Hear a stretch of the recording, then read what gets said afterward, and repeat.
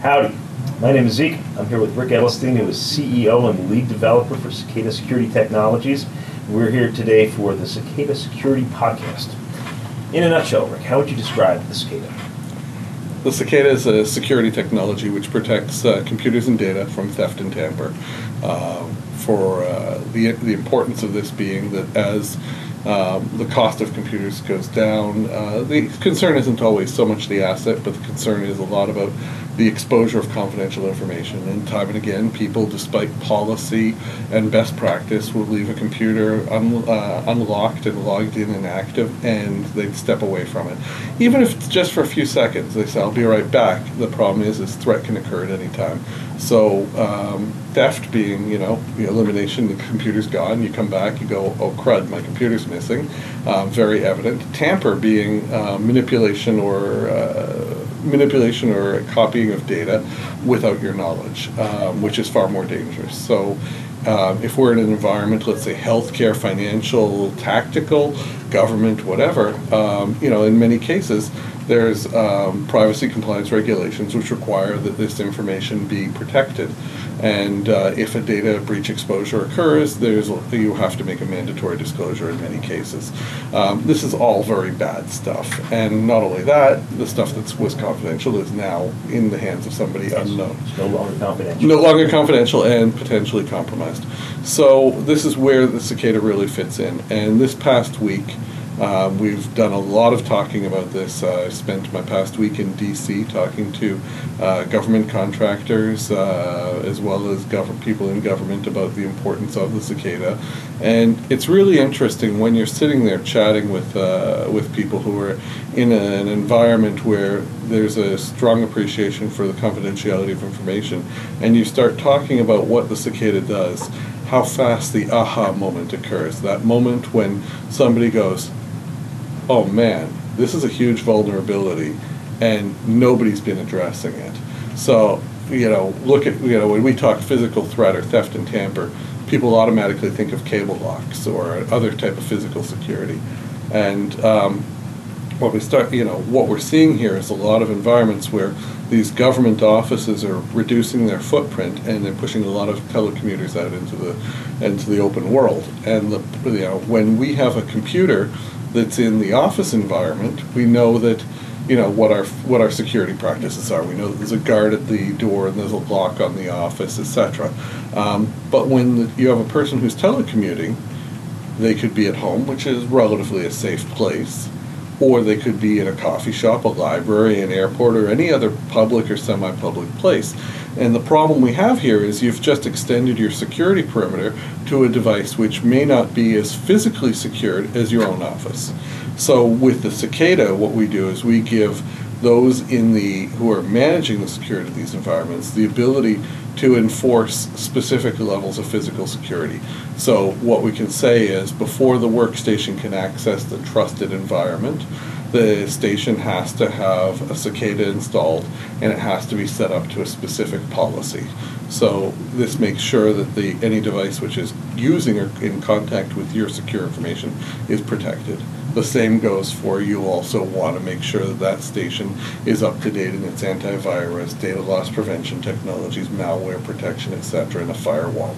So there's a lot of ways to do this. One of the premier solutions out there, one of the better solutions, is a platform called OESIS, produced by a company called OpsSWAT out of San Francisco.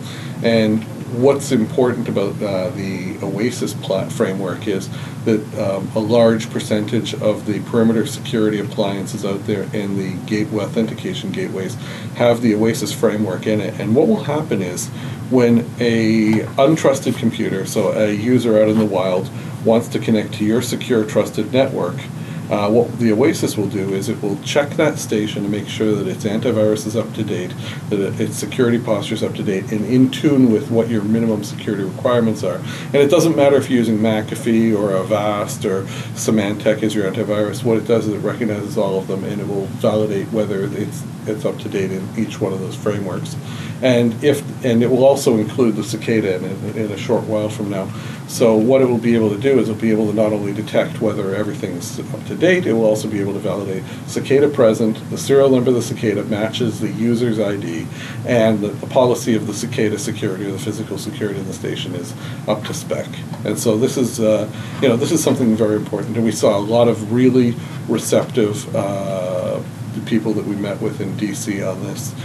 We're doing this again at the end of this month. We're going to be at the FCA conference in San Diego, which is a large military conference, and we'll be at RSA in February, and then we're planning on attending the Counterterrorism Expo in London in April. So it's very enjoyable talking to an audience where people, rapidly understand the importance of this, realize their vulnerabilities, and have a lot of interest in the technology. Anybody specific that you met with down in DC? I'm not going to mention names, but let's put it this way: we met with a large number of some of the primary contractors, and these would fall into the categories of companies like Thales, Raytheon, Boeing, Lockheed Martin, Northrop Grumman, General Dynamics. So this type of class of those are the primaries, and then you have a lot of secondary contractors. Ones that have a bit more agility in delivering more focused or smaller mandates, or not so much smaller, but for departments which aren't engaged with some of the primaries. So yeah, we met with I must have met with close to about 70, 80 people. That was down there. Is this part of a trade show, or? No, it's a trade mission. This one we did with Department of Foreign Affairs, and this past October we did one with the MDEIE, which is the Quebec Government's Economic Development Group. So it was all cool, lots of fun. How did the federal government compare to the provincial government? Wow, that's a really interesting question. It was a different group of participants in the mission. We developed a lot of good relationships with the Quebec mission, but with the Government of Canada mission, we had a lot more face-to-face with the primaries and secondaries. It really wasn't so much a difference. It was more in the relationships that the trade commissioners had with those in that region. And so it was very evident that the relationships that the MDEIE had with their base was different from the ones that the Government of Canada had with their prospect base. But I'd have to say, in this mission, we came back with a lot of actionable opportunities on the table, and so this week I'm spending a lot of time focusing on responding to these. But it was really funny. I went visited with the folks at the Quebec mission while I was down there, and we were discussing some follow-up from our original visit. And I'm walking through the office, and I know a number of the people from the last time I was down there, and I'm I get to the last office, which is the one of Rafael Vasquez, who I was working with, and he introduces me to his attaché for science and technology from Quebec, and he says, "I want to introduce you to Julie Payette, our attaché for science and technology." And I'd met Julie at the C2MTL, and I've seen her speak before. And I said to her, "Are you down here often?" She says, "What do you mean down here often? I live here." So I guess after life after space, yes. She's now representing Quebec as our scientific attaché. I'd say DC is way better than Houston. Yeah, probably, I guess. And way better than the South Shore. Well, it depends on what your project is, right? Her goal is to develop Quebec's presence as in the science and technology community, and being a former astronaut, and from this, it was perfect posting. Yeah, they're just the former astronauts that tend to either in Canada end up in Longueuil, or Broussard, or work on the States down in Houston. Well, there's also Marc Garneau, who's around here too, who was Yeah, right. That's true. Anyways, very cool. So then beyond DC, you're going to San Diego at the end of the month? San Diego is the end of this month, yeah. Okay, and then London in April? April, right. That sounds very cool. RSA San Francisco in February. Okay, San Francisco in between. So proselytizing the word of Cicada, people are starting to get it. We're starting also our KICP program. KICP is the Canadian Innovation Commercialization Program. It's a program we were accepted into in, I think, June of this past year. Things don't move very quickly, but we'll be doing our evaluations with the Department of the Canadian Government in the next few weeks. So they're going to be testing the Cicada within the Canadian government, and then depending upon the outcome, the PWGSC, which is Public Works Government Services Canada, will be presenting the Cicada through the government departments for the values that they see it being important to fulfill. Very cool.